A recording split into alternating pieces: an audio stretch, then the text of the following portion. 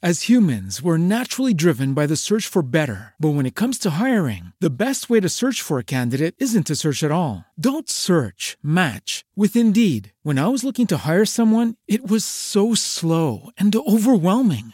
I wish I had used Indeed. If you need to hire, you need Indeed. Indeed is your matching and hiring platform with over 350 million global monthly visitors, according to Indeed data, and a matching engine that helps you find quality candidates fast. Ditch the busy work. Use Indeed for scheduling, screening, and messaging so you can connect with candidates faster. And Indeed doesn't just help you hire faster. 93% of employers agree Indeed delivers the highest quality matches compared to other job sites, according to a recent Indeed survey. And listeners of this show will get a $75 sponsored job credit to get your jobs more visibility at Indeed.com/podcast. That's Indeed.com/podcast. Terms and conditions apply.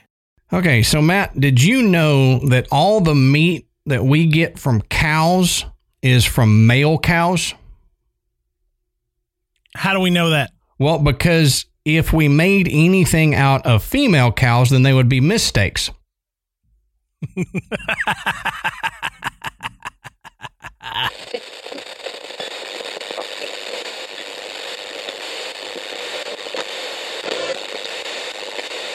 Good.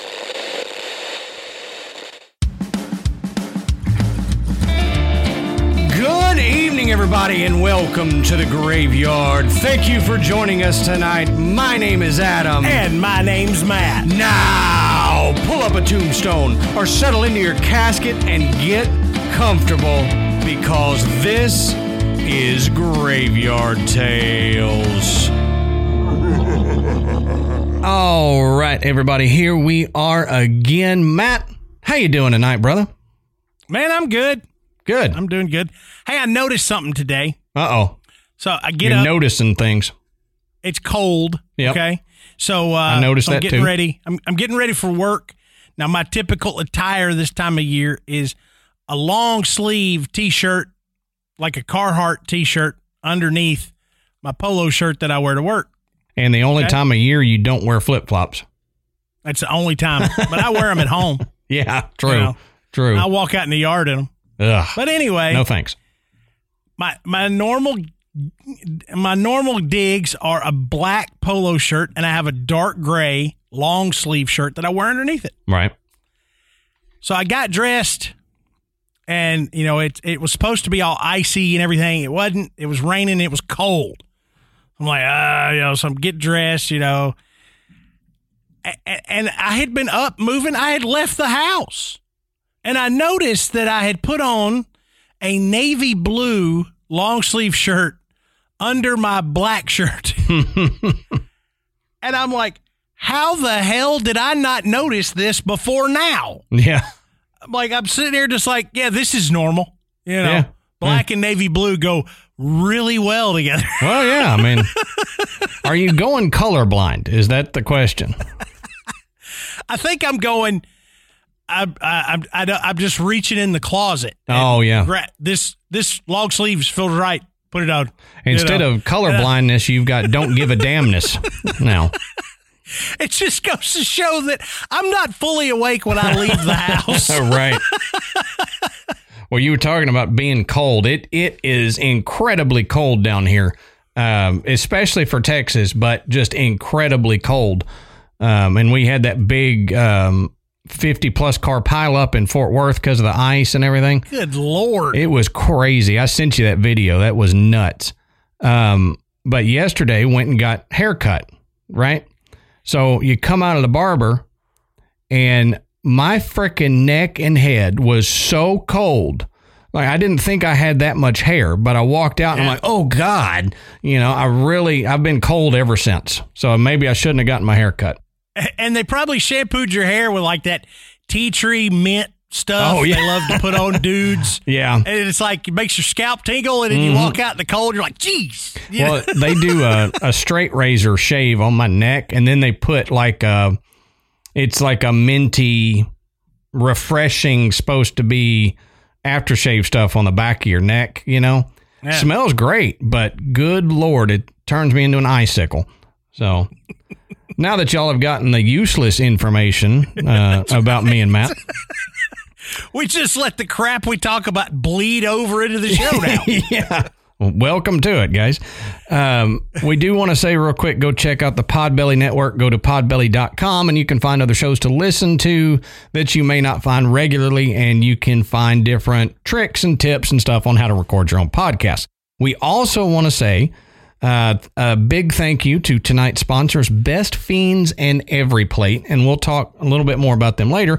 But while we're on that topic, Matt and I would just like to tell you guys that, you know, in a perfect world, then we could put this show out for nothing. It would be free, you know, free for you guys, free for us.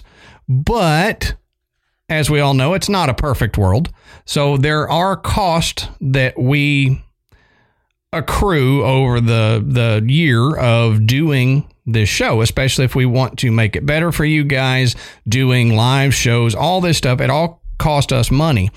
And in order to keep the show free and not have to charge you guys per episode, which I wouldn't want to do if I was you guys, so I completely understand, we run ads. Exactly. You know, we don't worry. This is not a notification that we're turning into Joe Rogan and you're going to have to pay for new episodes of Graveyard Tales. That's not going to happen. Nope. You know, we're staying on the free format. However, that does mean that we have to run advertisements to keep some money coming in. Along with our Patreon donors, we have to run some ads. So we just wanted to say, look, it really helps when our listeners go and check out our sponsors, and if you can afford it, purchase something from them using our link or our discount code or whatever, because that brings them back to Graveyard Tales and allows us to keep, you know, generating that little bit of money that keeps the show going and us not have to charge anybody. And Matt and I are big on not running ads on things we don't actually believe in and like. Right. We promote products on this show. We've been graced with sponsors that want to advertise here, but we make sure that these are products that are quality and that we use. Mm-hmm. So everything that we advertise on this show, Adam and I have tried, we have used, and we acknowledge that they're good products.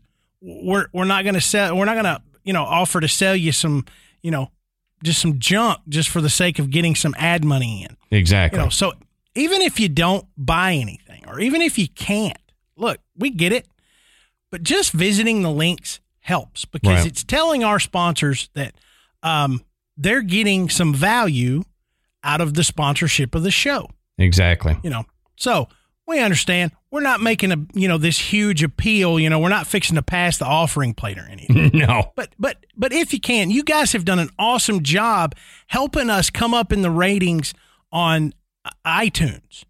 You know, y'all are amazing. We ask you to go and leave reviews, and you do it. So we're asking y'all again, just when you hear a sponsor on the show and you got a spare minute, just go and check out their product, because if you go with our link, they're gonna know, hey, right. we got some traffic from this ad on Graveyard Tales. We're gonna run some more ads, you know, because we think that it may generate some more traffic. Mm-hmm. You get to look at some cool products. You know, the show gets helped out by bringing in some sponsors for the show, and everybody wins here. Right. So. It's a win-win situation. That's right.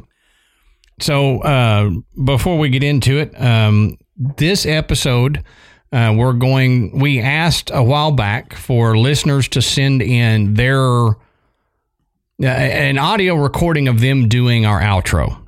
And that's still open. If y'all want to email us a recording of you doing our outro, we are going to sporadically edit those into episodes.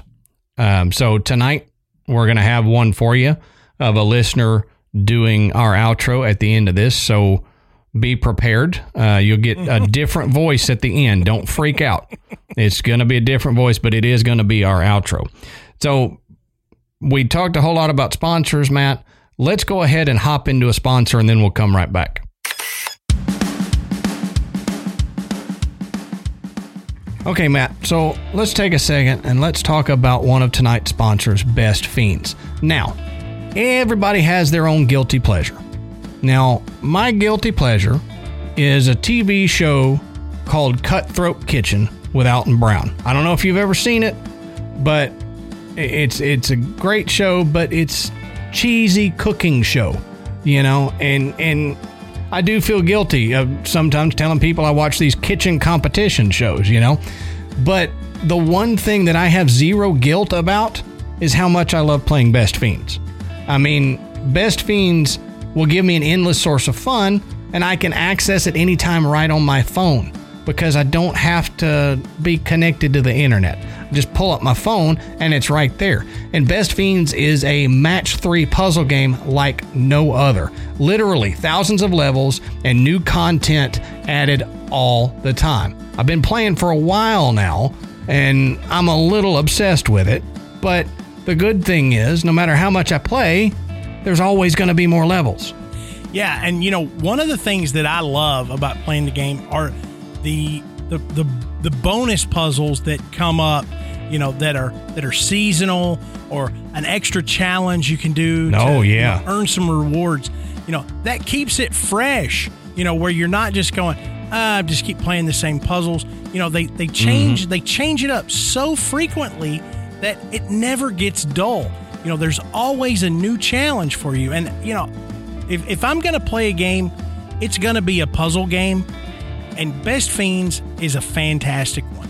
You know, you know, it's got really great graphics. The colors are fun and they're bright and they pop, you know, and it's so easy to just learn, get on, start playing and squashing some slugs. So exactly.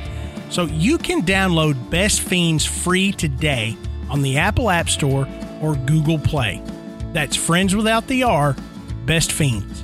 That's right. Download Best Fiends for free today on the Apple App Store or on Google Play. And remember, that's Friends Without the R. It's Best Fiends.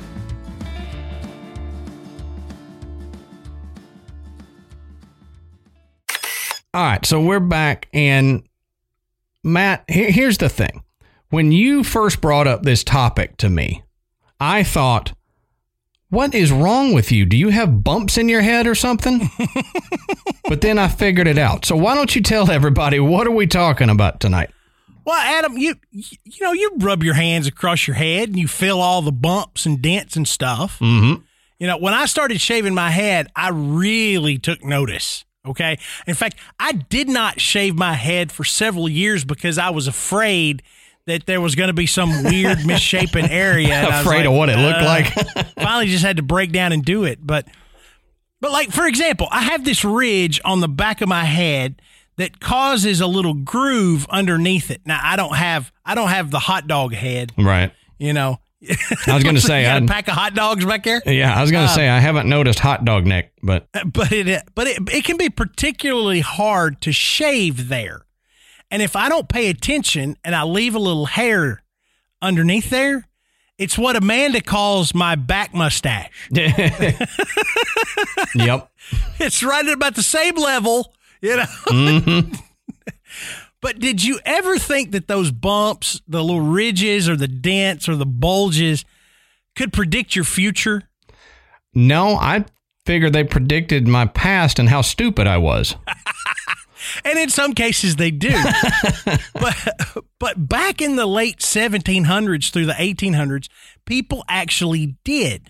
It was believed that one could determine aspects of your personality, like if you were creative, violent, intelligent, shy, receptive, and a whole list of other attributes just by feeling and measuring the shape of your skull.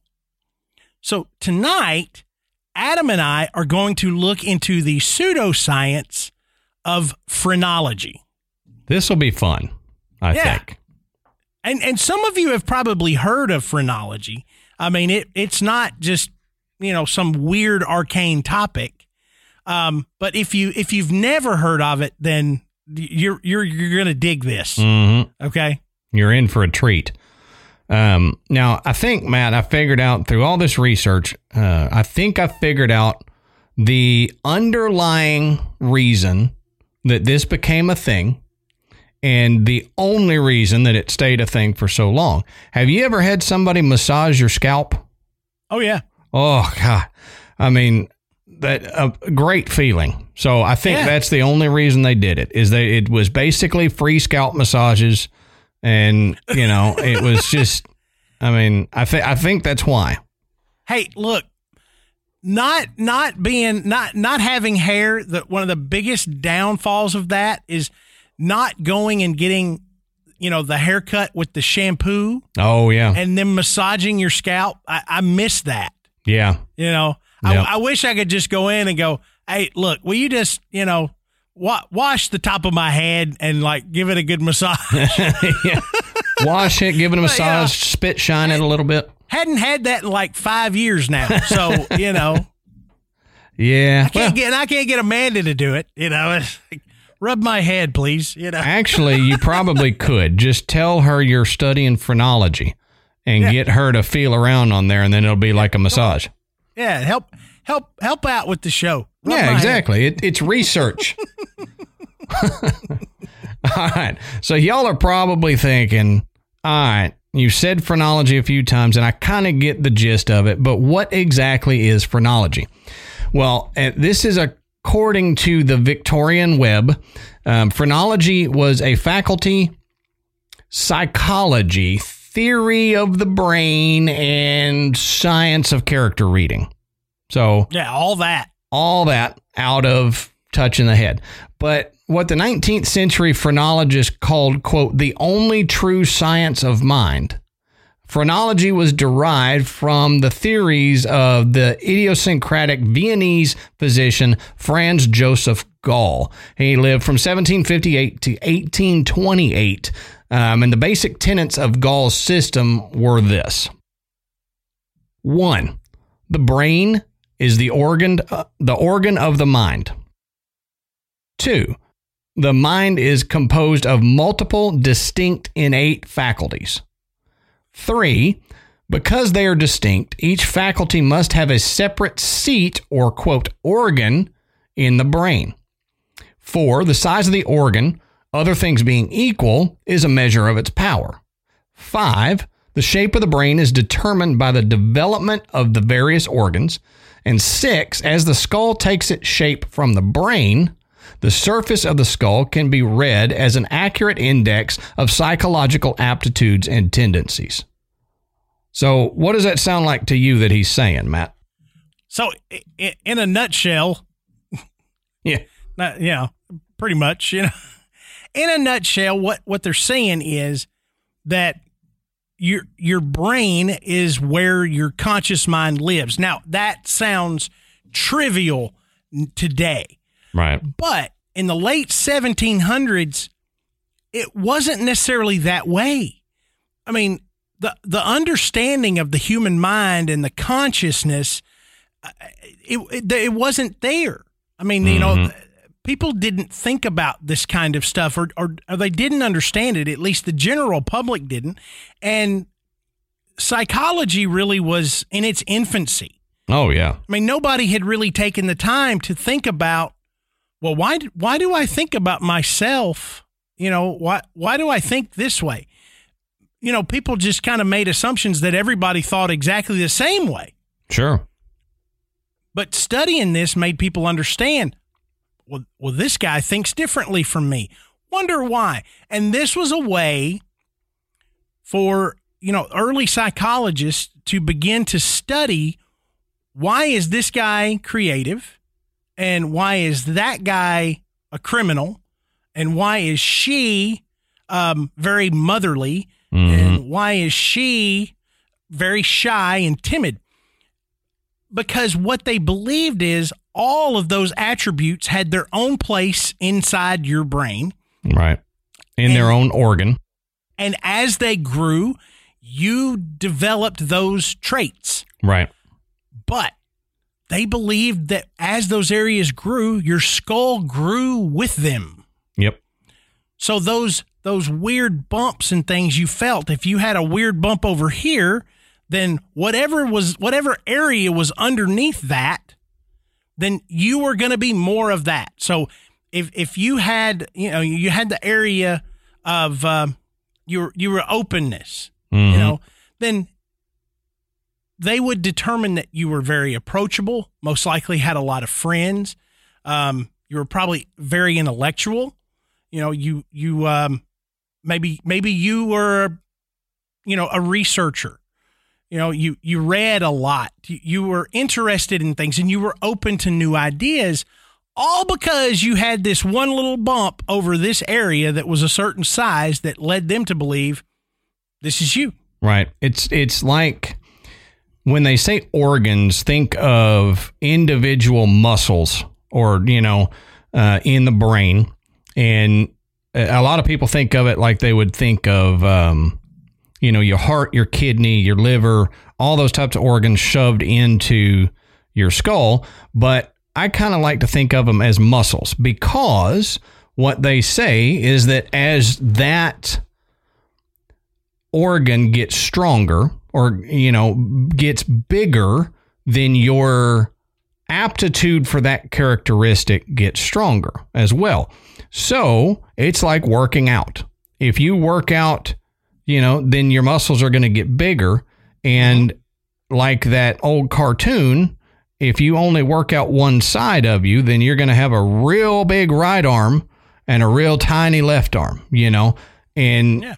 So it's kind of that same theory. You can individually work out a certain quote unquote faculty or organ in your brain and cause it to get bigger. And some of it was working. Some of it was what you were just born with. And they felt that the brain case, the shape of the brain case was determined by the shape of your brain rather than the other way around. Yeah. Like we know now that our brain is pretty jelly in consistency. And, if we had elongated skull, then our brain would be elongated to some degree. Mm-hmm. And so they believe that the skull itself kind of formed like cellophane over a ham. Mm-hmm. So if you've got... that's a good way to put it. If you've got a weird shaped ham, then you're going to have a weird shaped looking cellophane on the outside of it. So it was believed that by examining the shape and unevenness of a head or skull, one could discover the development of the particular cerebral organs responsible for the different intellectual aptitudes and character traits, like we were just saying. So this goes on to say that, for example, a prominent protuberance in the forehead at the position attributed to the organ of benevolence was meant to indicate that the individual had a, quote, well-developed organ of benevolence and would therefore be expected to exhibit benevolent behavior.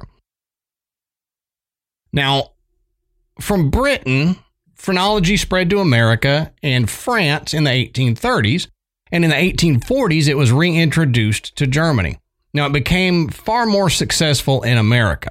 Well, phrenology died away in Britain by the early 1850s, but a new movement was reintroduced to Britain by the American phrenological Fowlers in the 1860s and 70s. The Fowlers had begun lecturing and reading heads for fees in New York in 1830. So their phrenology was wholly borrowed from the British modifications of Gall's system. The Fowlers swept through Britain on a successful lecture tour before establishing various phrenological institutions, societies, and publishing concerns. So, Matt, why do you think it became more popular in America than other countries?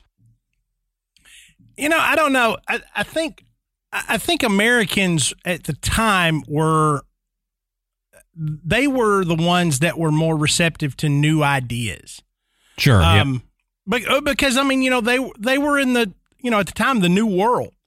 I mean everything about America was new and growing. So a new avant-garde idea was most likely going to be more accepted here than in Europe because of the establishment that was already present. Right. In Europe for centuries. Right. That's true. So so a younger country is going to have younger ideas. And like I said, I just think that, that was it. They were more open to things. And I don't know, maybe they were more gullible. Yeah, I'm kind of along with you. They're looking for new things, and they're trying to break away from a lot of the stigmas of the past. So they were more apt to get into that type of medicine, just like snake oil. Snake oil salesman is a thing for a reason. But they were looking for new medicines in that as well. Now, this goes on to say that in London in 1873, Mark Twain saw an advertisement for the services of a fellow American who had hung out a shingle on Fleet Street. At once inspired and skeptical, Twain made his way to the offices of Lorenzo N. Fowler, quote, practical phrenologist. So, quote, I found Fowler on duty, Twain wrote, amidst the impressive symbols of his trade. On brackets, on tables, all about the room stood marble white busts, hairless, every inch of the skull occupied by a shallow bump, and every bump labeled with its imposing name in black letters. So on Patreon, we'll put some pictures up of this, of these phrenology busts, so you can kind of see what we're talking about. But it's basically a bald head, like a mannequin head today, with the different faculties or organs marked off and labeled. And you've seen them. I mean, Yes. We've all seen them. You may not have realized what you were looking at. Some of them were color, especially those diagrams. But yeah, you've seen them, or at least seen images of them. I'm sure. Similar to the skull I'm holding up now, but this is a skull replica that's got, it's hard to see because of the light, but it's got all the bones in the head labeled: nasal bone, frontal bone, lower jaw bone, that kind of stuff. But it was done for just the top of the head for the faculties. Now, we mentioned Franz Gall. So who was Franz Joseph Gall? Franz Gall, he was born March 9th in 1758 and died August 22nd, 1828 in Paris. German anatomist and physiologist, he was a pioneer in ascribing cerebral functions to various areas of the brain. Convinced that mental functions are localized in specific regions of the brain and that human behavior is dependent upon these functions, Gall assumed that the surface of the skull faithfully reflects the relative development of the various regions of the brain. His popular lectures in Vienna on cranioscopy, called phrenology by his followers, offended religious leaders. They were condemned in 1802 by the Austrian government as contrary to religion and were banned. Well, 3 years later, he was forced to leave the country. We see that in a lot of things, if it's something that goes against something that the church at the time thought was established knowledge, then, you were gone. It was a lot like all the astronomers back in the day when they said that the earth revolved around the sun rather than the sun revolving around the earth. Mm-hmm. Now, his concept of localized functions in the brain was proved correct when the French surgeon Paul Broca demonstrated the existence of a speech center in the brain in 1861. It was also shown, however, that since skull thickness varies, the surface of the skull does not reflect the topography of the brain, invalidating the basic premise of phrenology. Gall was the first to identify the gray matter of the brain with active tissue, your neurons, and the white matter with conducting tissue, or the ganglia. Yeah, so, Gall was on to something here. Yeah. And, in his own weird way. That's right. But, Broca confirmed it. And, Broca was, with what I do, I learned about Paul Broca, early on in my career. A condition known as Broca's aphasia. I've heard that, but we see don't it know a lot. it. Yeah, we see it a lot in folks that have had strokes, Mm-hmm. or traumatic brain injury, when that area is impacted, what the person will exhibit is they can understand what you're saying. They just cannot talk back to you, or their language is very difficult. Right. So right. a lot of them will have word finding problems. They can't come up with the word, or they replace a word with the wrong word. Yeah. Like I remember working with a lady years ago that every day you went to work with her, something was chicken. Yeah. And you had to figure out what chicken was, or she wasn't going to work with you. Some days it was water. Some days it was her snuff. Some days it was the shoes, whatever. If you couldn't figure out what she meant when she was telling you that she needed chicken, I'll tell you this, it was never chicken. I was going to say that would get confusing if sometimes it really was chicken. It was never, ever chicken. Oh, that's good. But she couldn't come up with the word. Right. And she knew that she knew what she wanted, and she understood what you were telling her, but she could not say the word, so it just became chicken. Right. And she couldn't correct it. She had no way to correct it.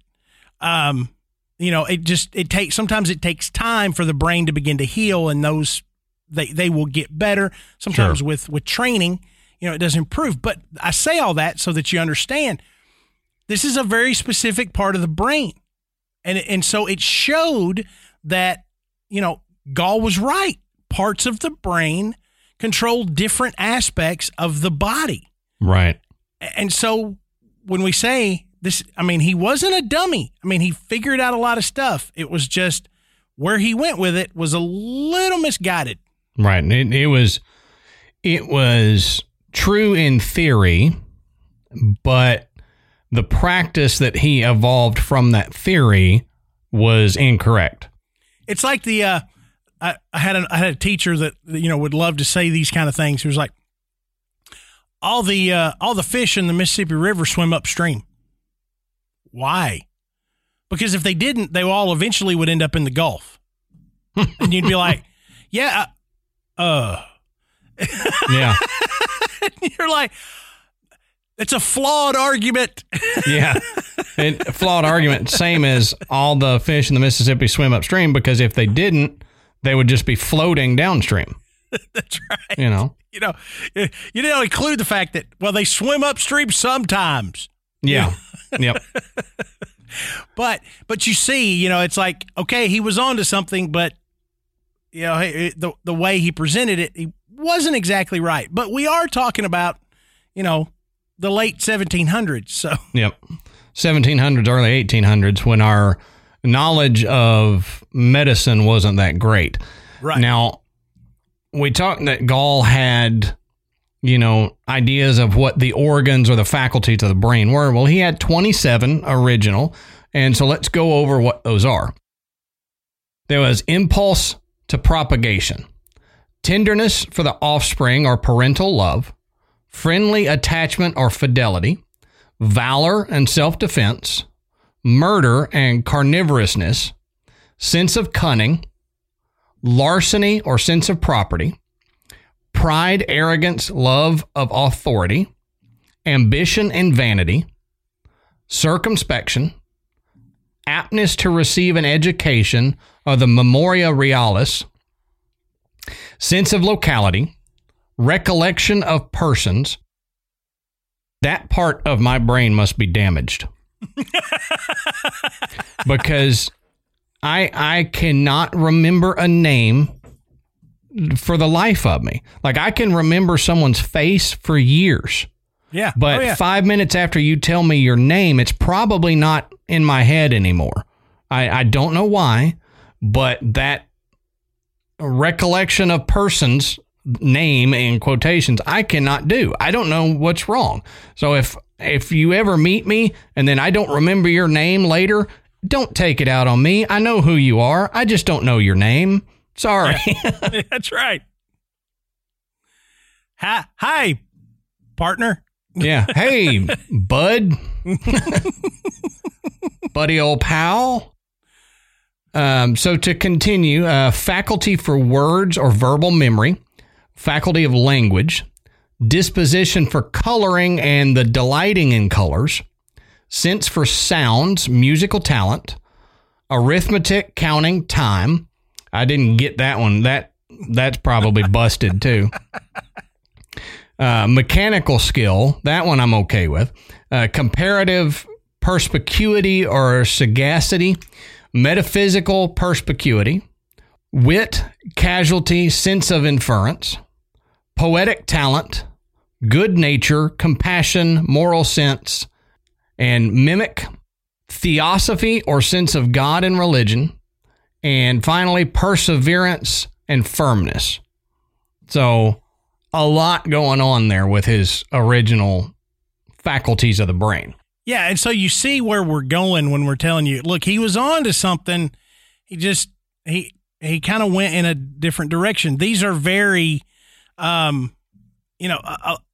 vague aspects of personality, not necessarily motor control or ability. Right. It's more or less, a personality test. Well, and I can see where in his thing, if you've got, sense for sounds and musical talent, then yeah, there's a part of your brain that you use more for musical ability and another part that you use when he says sense of locality, number 12, for navigating your way through somewhere. Okay. Exactly. I get that. But then he hits stuff like theosophy or sense of God and religion. And I don't think, I could be wrong, and they may prove me wrong, in several decades of research on, more into the human brain. But I don't think there's one particular part of your brain that says if you're going to be religious or not. I think that is kind of a combination of spots, but he's got it localized into one. Well, I mean, there's an argument there that, religion is a learned thing.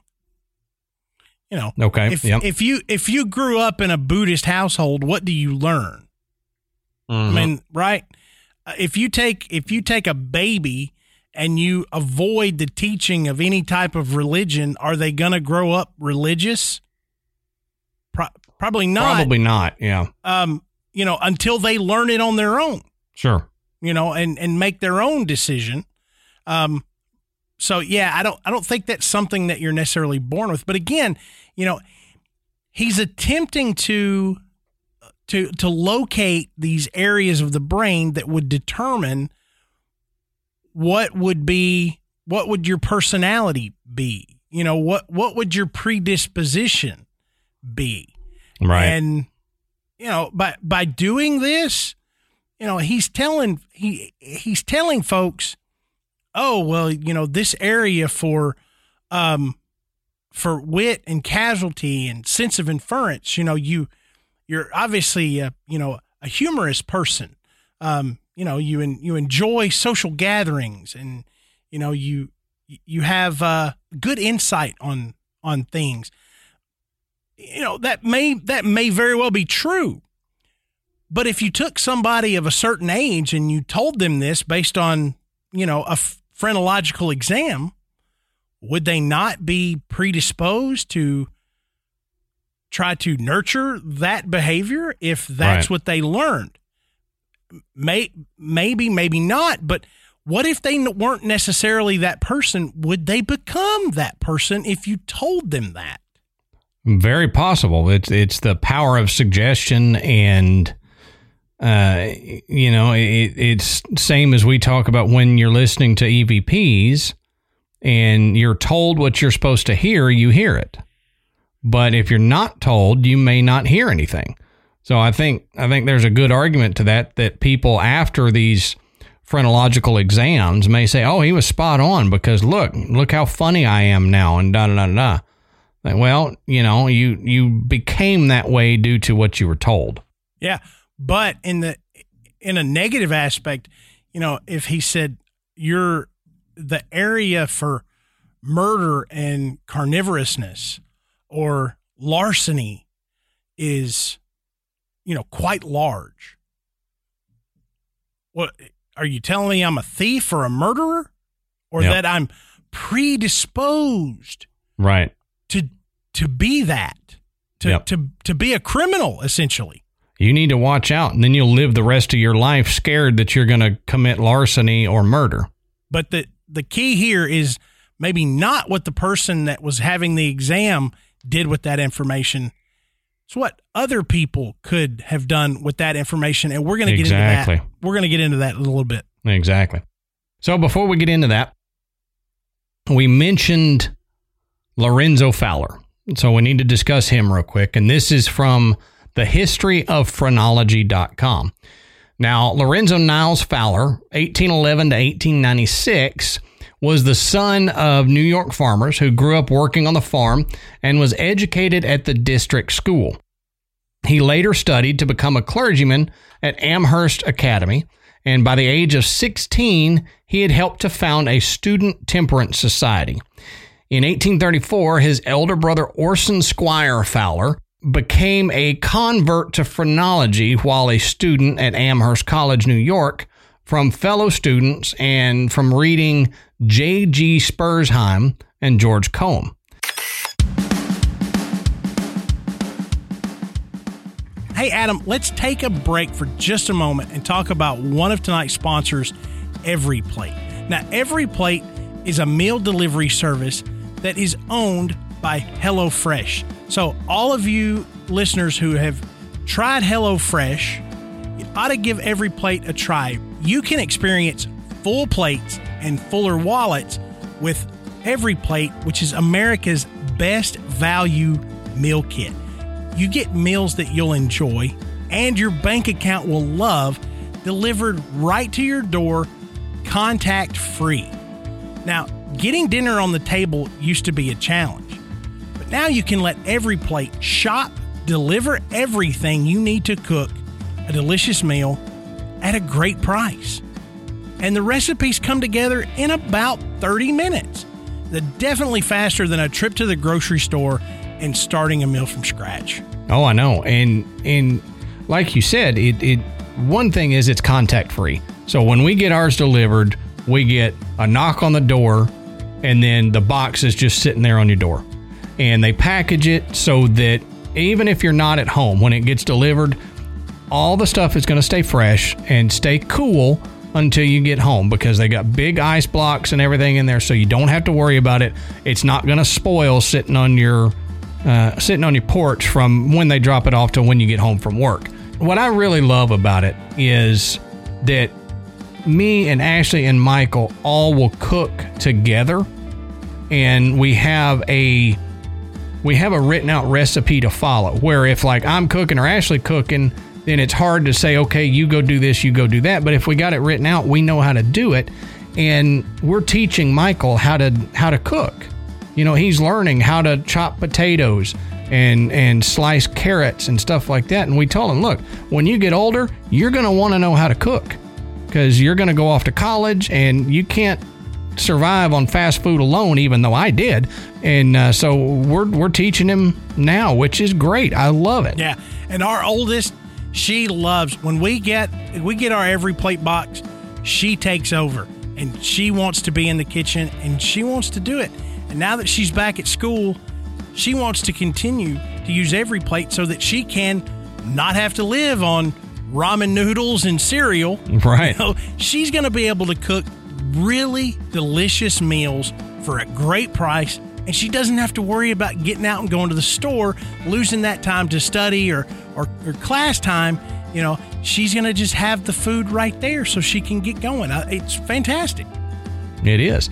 And our listeners can try Every Plate for just $1.99 a meal, plus an additional 20% off your next 2 boxes by going to everyplate.com and entering the code GRAVEYARD199. That's GRAVEYARD and the numbers 199. That's right. A fantastic deal. So you can get started with Every Plate for just $1.99 per meal, plus an additional 20% off another 2 weeks by going to everyplate.com and entering our promo code Graveyard199.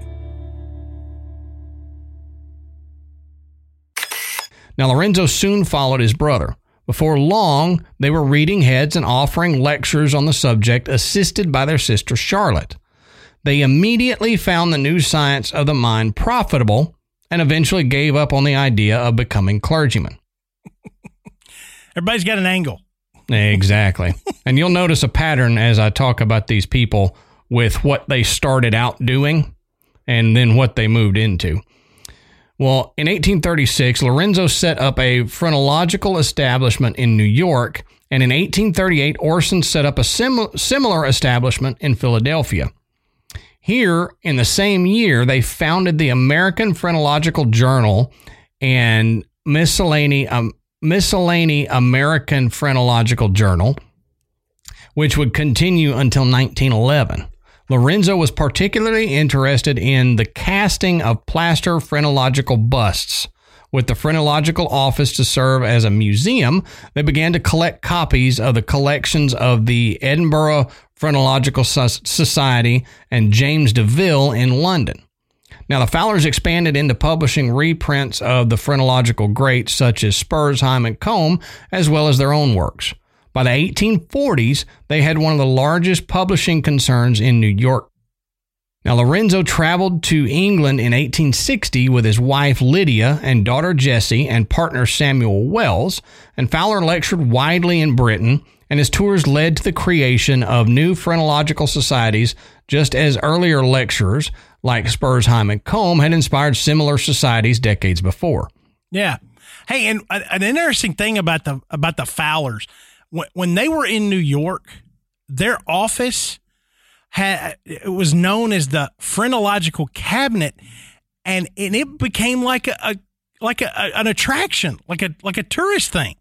Yeah, that's right. And Adam mentioned, they made it kind of a museum. I mean, it was really strange because they would take these phrenological portraits of famous people's heads. Mm-hmm. And at least one of the ones that was specially commissioned post-mortem was Aaron Burr. Oh, yeah. So the Fowlers ordered a cast of Aaron Burr's head after he died and said that upon examination, that Burr's organs of secretiveness and destructiveness were far larger than those of the average person. Of course they would. Of course they would make that determination. But, I mean, that's how popular this stuff became. Oh, yeah. And how popular the Fowlers had become. Oh, yeah. That the Fowlers were wild. They would visit their office just to be able to see these busts that they had made of famous people. Right. Now, Fowler lectured at the International Exhibition of 1862, and they returned briefly to New York. He then immigrated to Britain to enjoy the rich phrenological pickings and founded the Fowler Institute, Ludgate Circus, London, in 1863.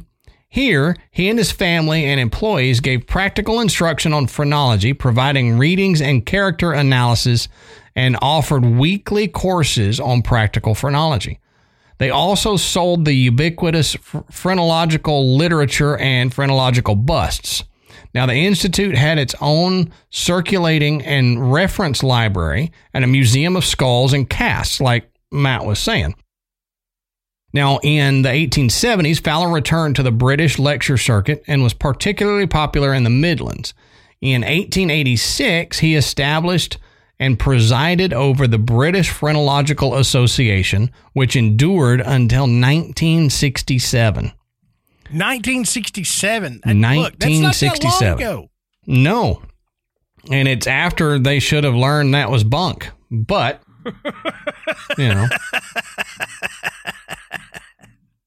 Now, the Fowler's phrenology was entirely a derivation of the British phrenology formed by Spurzheim and Combe. Of course, in the history of ideas, there are no real copies, merely more or less similar imitations, this says. Therefore, although the Fowler's phrenology was essentially borrowed wholesale and the doctrines of health, temperance, and practical ethics and morality were virtually a transcript of Combs' Constitution of Man in 1828, the Fowler's rendition of these inspiration was at the same time something new. Now, to the older phrenologist of Britain, Fowler's phrenology was a vulgarization, and they were not happy about it. Well, George Combe avoided mentioning or meeting the Fowlers during his successful lecture tour of America, 1838 to 1840, and the Fowlers were professed practical phrenologists who read thousands of heads for fees, lectured widely, and also wrote extensively on the subject. Now, like Matt was saying, that a bunch of famous people, talked to and got stuff done with the Fowlers. Well, amongst the well-known heads read by Lorenzo were Walt Whitman, Mark Twain, and Clara Barton. Yeah, those are pretty well-known people. Big people for the time, yeah. Well, still big people today. Well, that's true, but I mean, when they were alive, they were already famous. They didn't get famous because they were dead. So right. Now, in addition to phrenology, Lorenzo supported a number of unorthodox and reformist innovations, including hydropathy and phrenomesmerism. Lorenzo co-founded and was for a time vice president of the American Hydropathic Association. He also mesmerized patients before surgical operations. Now, Lorenzo Fowler returned to America for a visit in 1896, where he died of a stroke on September 2nd, 1896. Look, how apropos. Yeah. That he died of a stroke. Right. Now, I'm not making light of it. No, at the time they wouldn't have realized it, but now. Right. Yeah, I mean it's kind of ironic that the guy that spent an entire career on, studying and teaching on the brain, that he would die of a stroke. Right. So real quick, before I hand it off to Matt, we've got to talk about Johann Gaspar Spurzheim, because he was mentioned in Lorenzo's work a lot. So Spurzheim, he was a Lutheran farmer's son from Longic near Trier. Now, Spurzheim was, like Gall, originally intended for the clergy. So that's what I was saying. Both of them seem to be going into religion, and then they moved into phrenology. Well, Spurzheim studied divinity and philosophy at the University of Trier, but he fled to Vienna in 1799, purportedly to escape the invading French. Now, in Vienna, Spurzheim studied medicine and supported himself by tutoring a nobleman's children. Gall was the nobleman's physician, and this is how Gall and Spurzheim first met in 1800. Now, Spurzheim attended Gall's lectures avidly and was eventually allowed to attend gratis until they were interdicted in December 1801. Now, beginning in 1804, Spurzheim was employed by Gall as dissectionist. Spurzheim accompanied Gall in the role of the latter's triumphant European lecture tour, 1805 to 1807. And Spurzheim made many alterations to Gall's system. Frontispiece to the physiognomical system. Not going to try to say that again. That's just how it was. It's written so strange. I don't understand. I don't know. But it must have been something lost in the translation. I think I was reading it and going, what? Yep. Now, in this book that I'm not going to try to pronounce again, he boasted, quote, "This book itself will show how much I have improved our doctrine in the last few years, because the system must assume a more scientific arrangement and be considered in a more philosophical manner than Dr. Gall has been accustomed to do in his lectures," end quote. Now, Spurzheim increased the number of organs from 27 to 33 and changed the names of several. Spurzheim also arranged the faculties into a hierarchical taxonomic system of 2 orders and 5 genera, ascending from organs common to man and lower animals, such as philoprogenitiveness, the love of offspring, starting at the back of the head and moving forward, organs of the moral sentiments, some of which were shared by man and animals, and others intellectual, organs peculiar to man, such as veneration, size, and language located in the forehead. So basically, what that article ended up saying there at the end was that he took all of the quote-unquote faculties and organs of the brain, and he said, okay, these are ones that, only man has, the language and stuff like that. These are ones that are common to man and lower animals, that lower animals being, apes and tigers and bears, oh my, that he felt we shared with them. So to kind of put it in more modern parlance, what people talk about the inherent animal brain, your lower brain, the parts of your brain that are, survival and fear. The most base yes. things. Yep, exactly. And he even put those at the back of the head moving forward. And honestly, that's kind of what we see nowadays, is that a lot of those base things, the animal brain stuff, is kind of back there toward the brainstem. And then as it got bigger, we added on to the brain with speech and blah, blah, blah, blah, blah. But he was in a way onto something. But like we said earlier, his application of this knowledge was a little off.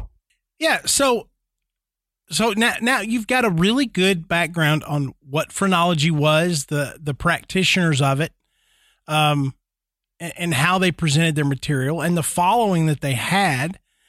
But nowadays it seems absurd that someone could rub your head and determine that if you were going to be successful, or if you were, more apt to dig ditches. Right. But again, so little was known about the human brain that when this material was presented in such a dramatic way, and Gall and Spurzheim were supposedly excellent presenters. I'm sure. The Gall was a excellent orator, and Spurzheim was able to present examples and demonstrations very well. So they were really able to draw people in, and people soaked it up like a sponge. And not only did they buy into it, they put it into practice.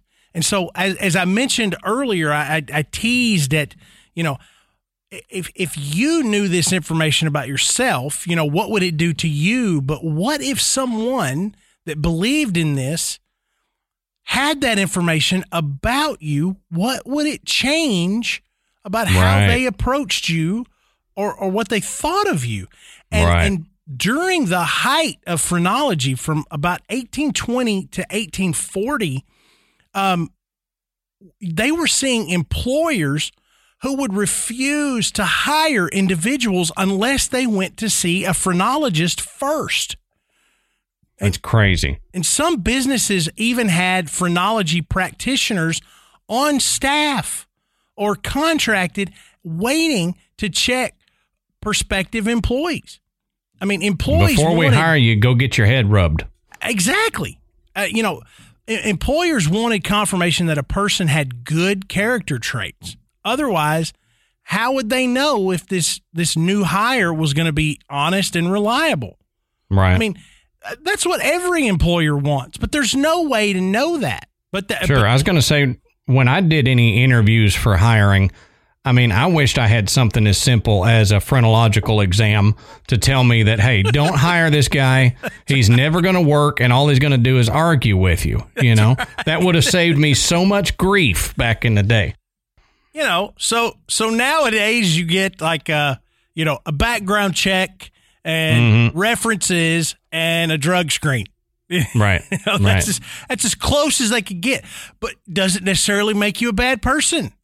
That's what they were trying to figure out by doing these type of exams. Right. And I'll be honest with you, the background check and all this stuff, your past doesn't necessarily predict your future. Exactly. So it's almost the same as rubbing your head. Yeah. You might as well just give me a head rub, because just because A, either I've got a felony, or B, I don't have a felony, doesn't mean anything in the future. I could have a felony and never commit another one, or I could not have one and then all of a sudden I commit a felony, So not that I'm downing the hiring process at all, but I'm just trying to, draw inferences here from the same information. I mean, and you might not be a convicted criminal, but be a terrible person. Oh, yeah. I've known a lot of those. Horrible employee. Yeah. I mean, I've known plenty of nice people, that I couldn't get to come to work, couldn't get to do their stuff. Yep. They look great on paper, but then in practice, they will never listen to you, and they'll steal stuff from the company and all that. And on paper, they look just fine. That's exactly right. So, but one popular practitioner of phrenology, one Charles Caldwell, was also a slave owner from Kentucky. Now, he spent some time in Europe where he learned about phrenology, and when he returned to the States, he examined the skulls of his slaves and determined that they had an overly large area of cautiousness and veneration, which meant that they were tameable. Now, this is a That's quote. Horrible. Tameable, and thus made ideal slaves. That's horrible. So you see where we're going with this. This information in another person's hands about you is terrible. It is. And in a lot of ways, phrenology was scientific racism. Yeah. Yep. It was one way for people to say, oh, well, if a Caucasian skull is different from an Asian skull or an African American skull or from a European skull or whatever, that you were somehow superior because of the shape of your skull. Yep. It's asinine and horrible.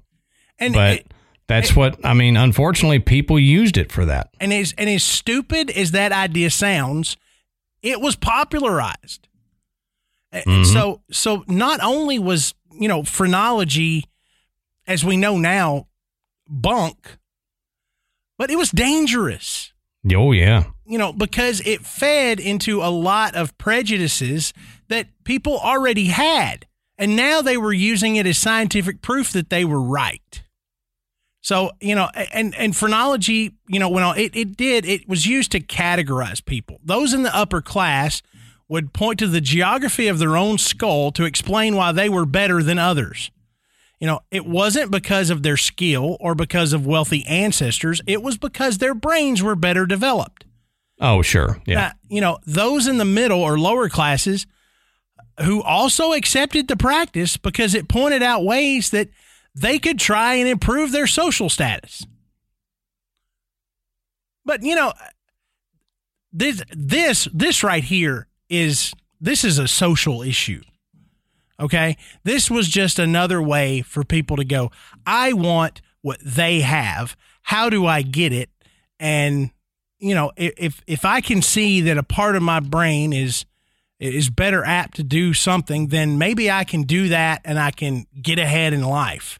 And it's confirmation bias. You've already got this thought in your head that you're better than somebody else. Yeah. So you're going to find reasons why you're better in something as stupid as, this bump on my head over here makes me better than somebody without this bump on my head. No, I don't get it. I don't understand. When you really break down what, society believed 200 years ago, 300 years ago.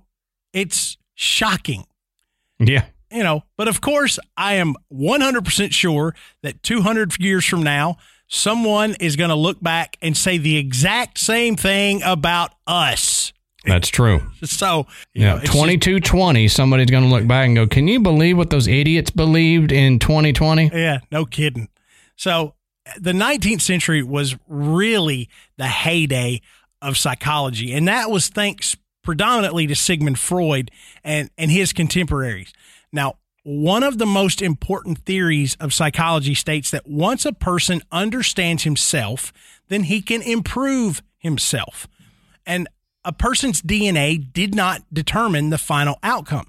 Now, the same was true for phrenology. Even though it involved measuring skulls, the shape of which is determined by your DNA, the main ideas for self-improvement stuck and became embedded in psychology. So essentially it's saying that, look, if you had a phrenological exam and they told you that, this particular area of your brain was underdeveloped, that you could somehow take that and work to make it better. Just like if I say to someone,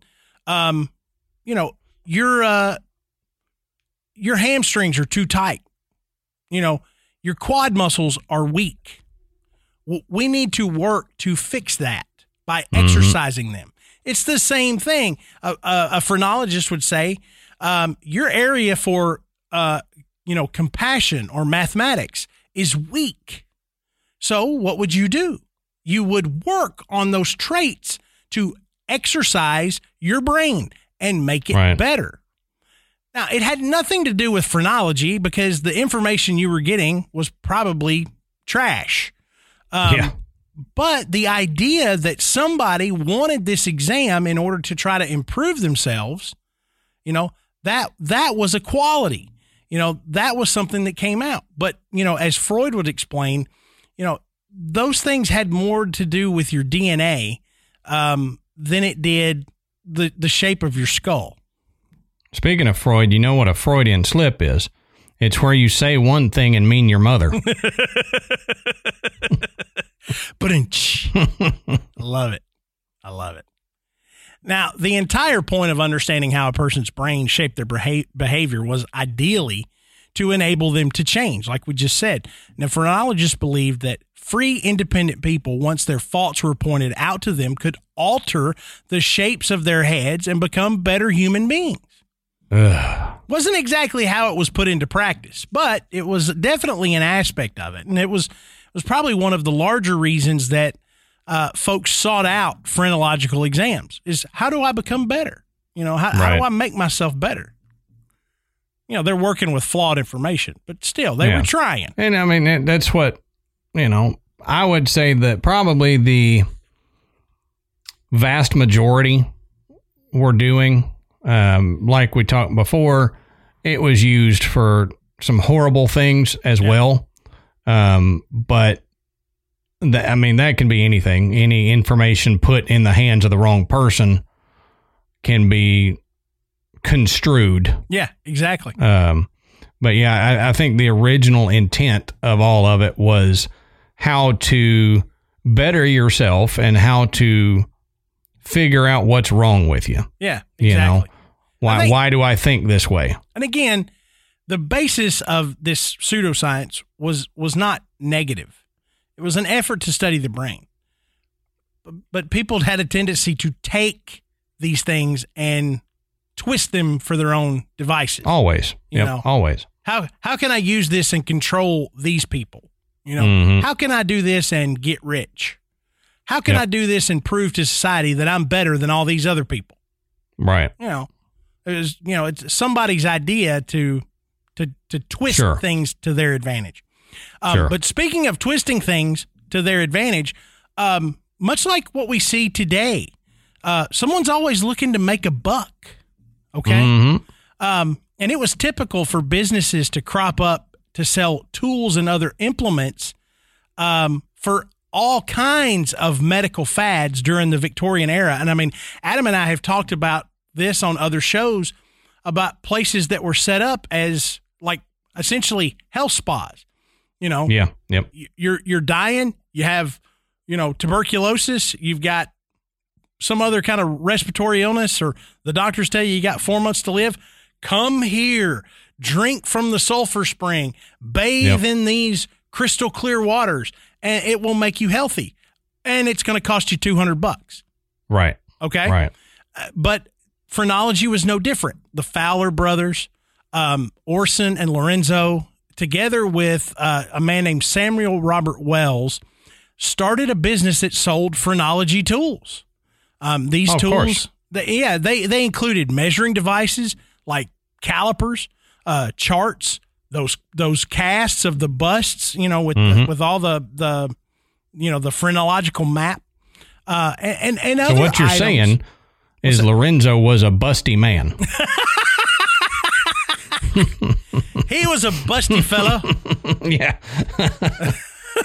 But, I mean, when you and I were talking off mic about these phrenological kits, I would so love to have one and put in my cabinet. I mean, we went to an antiques store this last weekend, I think, and they had an old kit of medicine bottles. Oh, yeah. Now, he wanted like $350 for them. So I was not buying them. But I just envisioned how good those would look sitting up in my cabinet with the skulls and stuff. Because he had, like the old lead medicine. And I don't know if that's what was in there, but he did have pills in some of the bottles, and it would have been so cool, but it was one of those old school kits that you open up and all the vials are tucked into their own little sleeve, and so I can picture these phrenology kits being the same way. It's like a vampire hunting kit or anything else. When you open it up, you've got all the implements of the trade, your calipers, your measuring stick, a mallet to lower someone's bump on their head. I don't know if that was true, but I mean... Yeah, and I mean, they would come in these really cool wooden boxes, and they were usually lined with felt or silk. Mm-hmm. I mean, for any of these medical tools, and I'm sure the phrenology tools were very similar. They wanted to present them as, you need this. If you're going to do this, you need it, and you want to look professional. But, I have to go off a little bit. I got to tell this story because when we talk about old medical equipment, I love this story. I had a really good friend who unfortunately he died many years ago. But one of his favorite things to do was to go to these, like estate sales and stuff. And he would buy stuff and he would sell it in a local antique store. Well, the story was told at his funeral. But it was great because it just embodied him. And he had purchased a garage, like at a yard sale. It was one of these, I'll give you $200 for the garage. Whatever's in there, I get for this amount. That'd be they hadn't cool. even cataloged what was in there. They're like, it's yours, man. So he loads up a truck with all this stuff, doesn't even know what he has. And so he gets it and he's starting to go through all this stuff, and he finds this wooden box that has an old enema kit. Okay. Holy crap. Literally. Glass bottle, the whole shooting match. Wow. Okay? And he's like, oh, this is gold. It's like, this gold, Jerry, gold. He was so excited about finding this thing. And so everybody told him, dude, nobody wants this. And he's like, somebody's going to want it. Some doctor is going to want this to put in his office, whatever. It's going to be great. It's going to be fantastic. So he puts it in the antique store, and there it sits, and he goes back, and, people would occasionally ask him, hey, did you ever sell that enema kit? No, it's still there. Well, one day he goes by and it's gone. Somebody bought it. But he's calling everybody. So I told y'all somebody's going to buy that. I knew it. So somebody bought it. So a few weeks later, his birthday comes up. He's opening up all of his presents. and he's got this big present. It's heavy.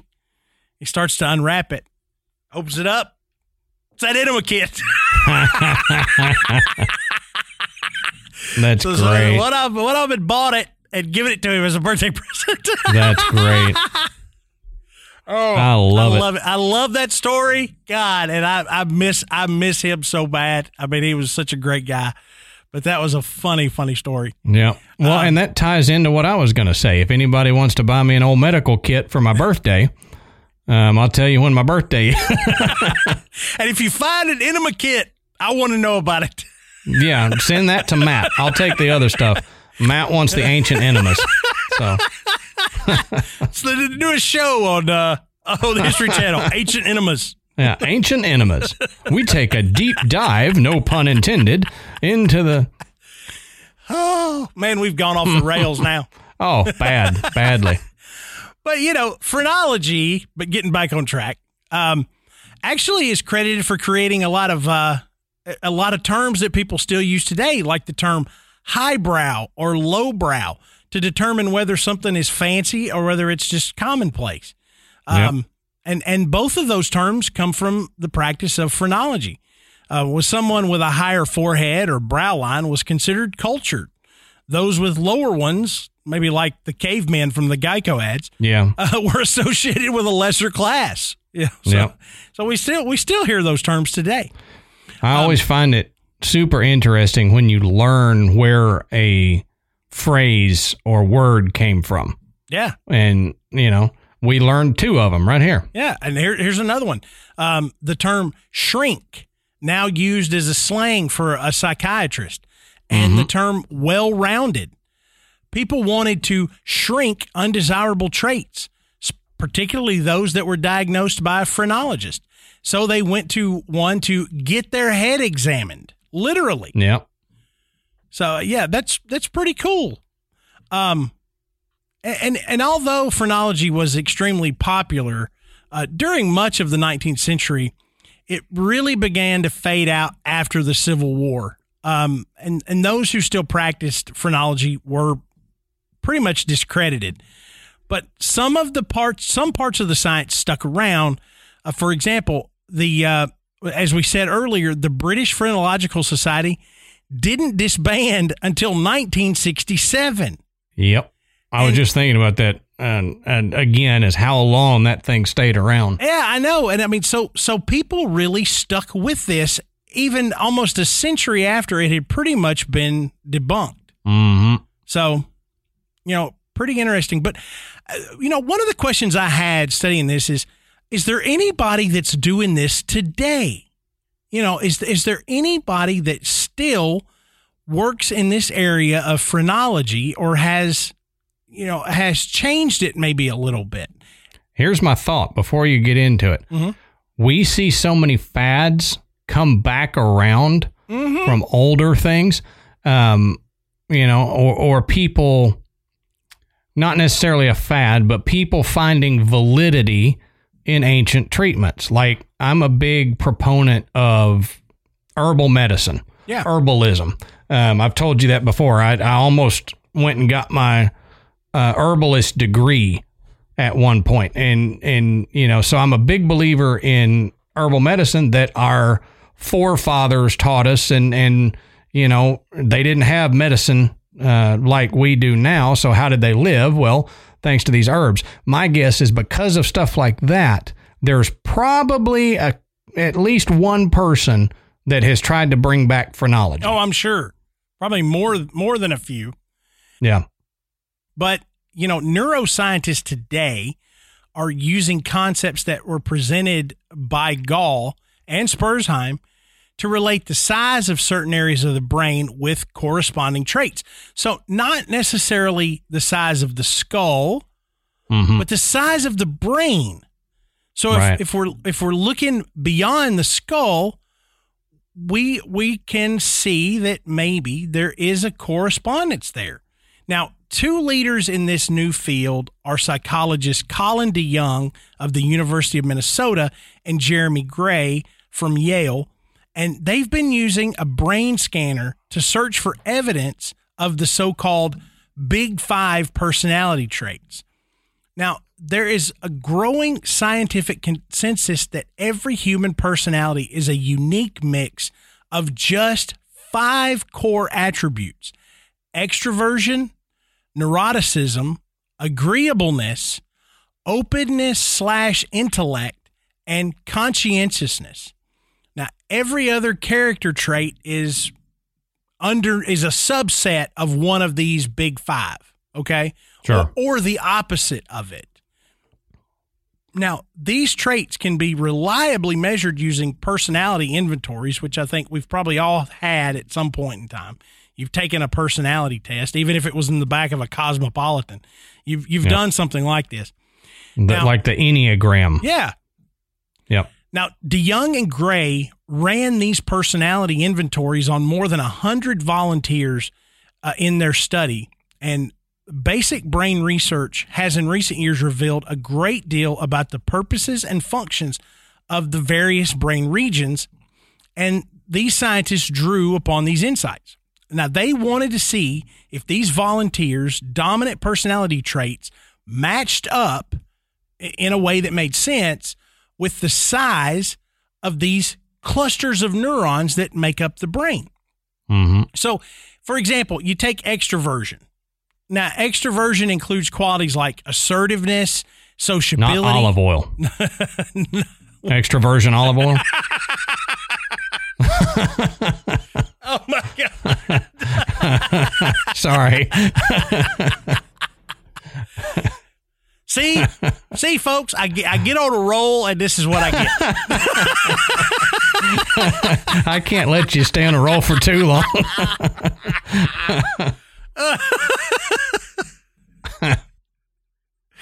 Extroversion olive oil. Yeah. I always wondered why they call it that. It seems pretty introverted to me, but, Never met too many olives that are all that talkative, Exactly.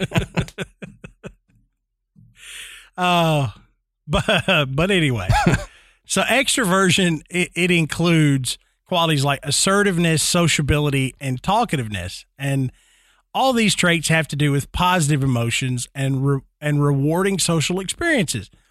But based on this, the scientists guessed that the most extroverted people would have larger than normal brain regions associated with the sensitivity to reward. Okay? So you do something and something positive happens back to you. Right. When they used an MRI to measure the volume of these extroverted people's brain, that's exactly what they found. So when they reported in the Journal of Psychological Science, these regions were known to be involved in the reward experience were in fact larger.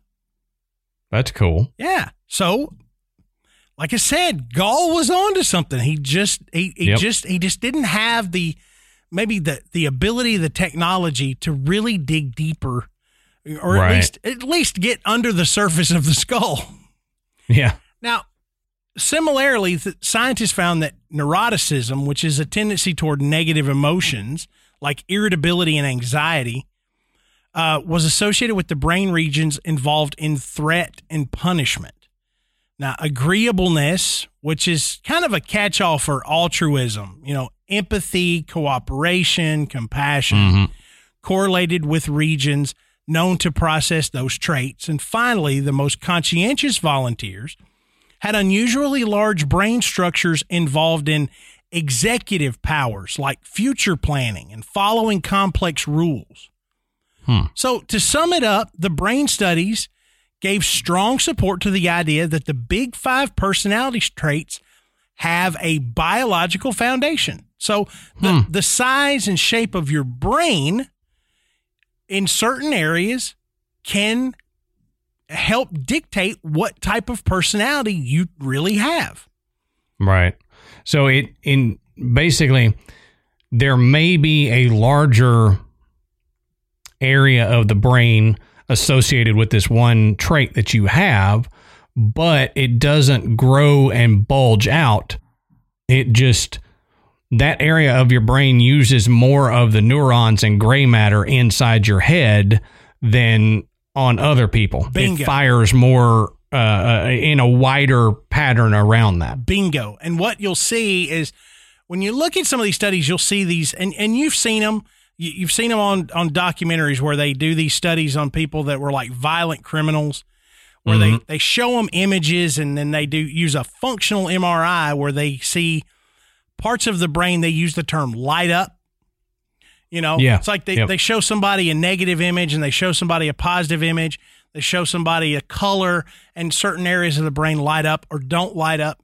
And so they begin to make inferences about, well, okay, so somebody that was predisposed to this kind of personality, these are the areas of the brain that's most active. And right. So again, technology and research and understanding has allowed that what Gall began and what Fowler and Spurzheim, forwarded, there was an underlying truth there. They just needed another couple of 100 years to really bring it forward and get out of the idea that, we can rub your skull and we can figure out, what's going on underneath, which you really can't. Rather than, because they thought that the external mimicked the internal, so that, you could see into the brain without actually having to look into the brain. Yeah. And, we know now that that's impossible, that the bumps on your head are just from the stupid times you ran into the cabinet, rather than what faculty of your brain is larger than another. Yeah. But what I take out of all this is that it's absolutely fascinating that what became known as a pseudoscience actually helped forward, the true science of, psychology and how the brain works, at least in some part, right. It gave scientists a jumping board, somewhere to begin. Okay. We know you can't rub somebody's skull and figure out their personality, but this idea how much truth is in that. This idea that different parts of the brain hold different aspects of your personality, that's pretty curious. Let's look into it more. And let's see if there's anything to this. And what they found is there indeed is. And I think that's remarkable. Oh yeah, me too. It's like, what are we going to learn next? That some wacko doing something, back in the 1750s, all of a sudden we're like, hey, he was right on these things. Yeah. His theory was basically sound, but he messed up on this, and this. Yeah. He went off. He missed it. He was on the right path, and then he veered a little bit too far. Yep. And I think, honestly, when you look at a lot of science and medicine, then you come across that same thing in several different areas. Like, it can't name any off the top of my head, but I know there's other things that you've got a weird theory from centuries ago that somebody now takes another look at, and they're like, wait, he may have been onto something, but because of the lack of scientific understanding, was not applying it correctly. Yeah. So what do you guys think? This episode is a little bit different from what we normally present, but we thought the idea of talking about a pseudoscience, and how it developed, and some of these strange things. It does touch on other things that we've talked about in other shows. Mm-hmm. Plus, it's just really cool. It is cool. Look into stuff like this. That's right. That's right. So let us know what you think. Did you know about phrenology? Have you ever seen any of these charts or these busts? Have you ever heard about somebody predicting your future by studying the bumps and curves and bulges on your skull? Let us know. And the best place to do that is in our Facebook group.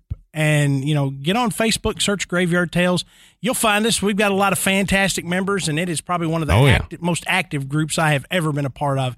And it's fantastic, even though you don't. I had to tell somebody today, hey, guess what I learned? That there were messages on Facebook that I didn't know I had. And I just responded to a listener who messaged me in July. So I apologize greatly that I had no idea that it was even there, but now I do. So Matt's bad with the social media. Not the social media guy. And that includes our other social media, Instagram and Twitter. And that's why Adam is the chief tweeter around here. Although I'm trying to get better. Yeah, you're getting better. But don't forget to go rate and review us on iTunes, because it does help bring us up the charts, which makes it easier to find. And after you do that, you can slide on over to our website, which is graveyardpodcast.com. And on our website, you can listen to the show. You can find links to purchase merchandise, and you can become a patron. And as we mentioned earlier, thank you to everyone who donates to the show. That is probably the largest chunk of help that Adam and I get in order to keep the show going and to keep it at the quality that we want to present. And so we're going to let our listeners take us out. Until next time, we'll save you a seat in the graveyard. See you soon.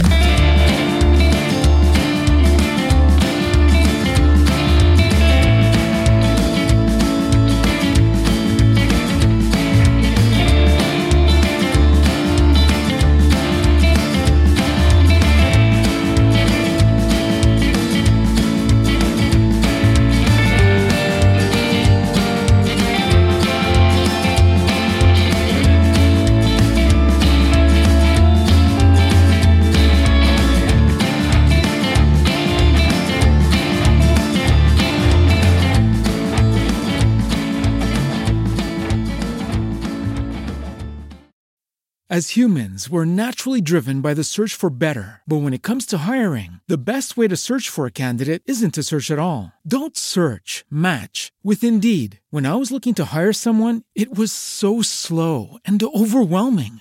I wish I had used Indeed. If you need to hire, you need Indeed. Indeed is your matching and hiring platform with over 350 million global monthly visitors, according to Indeed data, and a matching engine that helps you find quality candidates fast. Ditch the busy work. Use Indeed for scheduling, screening, and messaging so you can connect with candidates faster. And Indeed doesn't just help you hire faster. 93% of employers agree Indeed delivers the highest quality matches compared to other job sites, according to a recent Indeed survey. And listeners of this show will get a $75 sponsored job credit to get your jobs more visibility at Indeed.com/podcast. That's Indeed.com/podcast. Terms and conditions apply.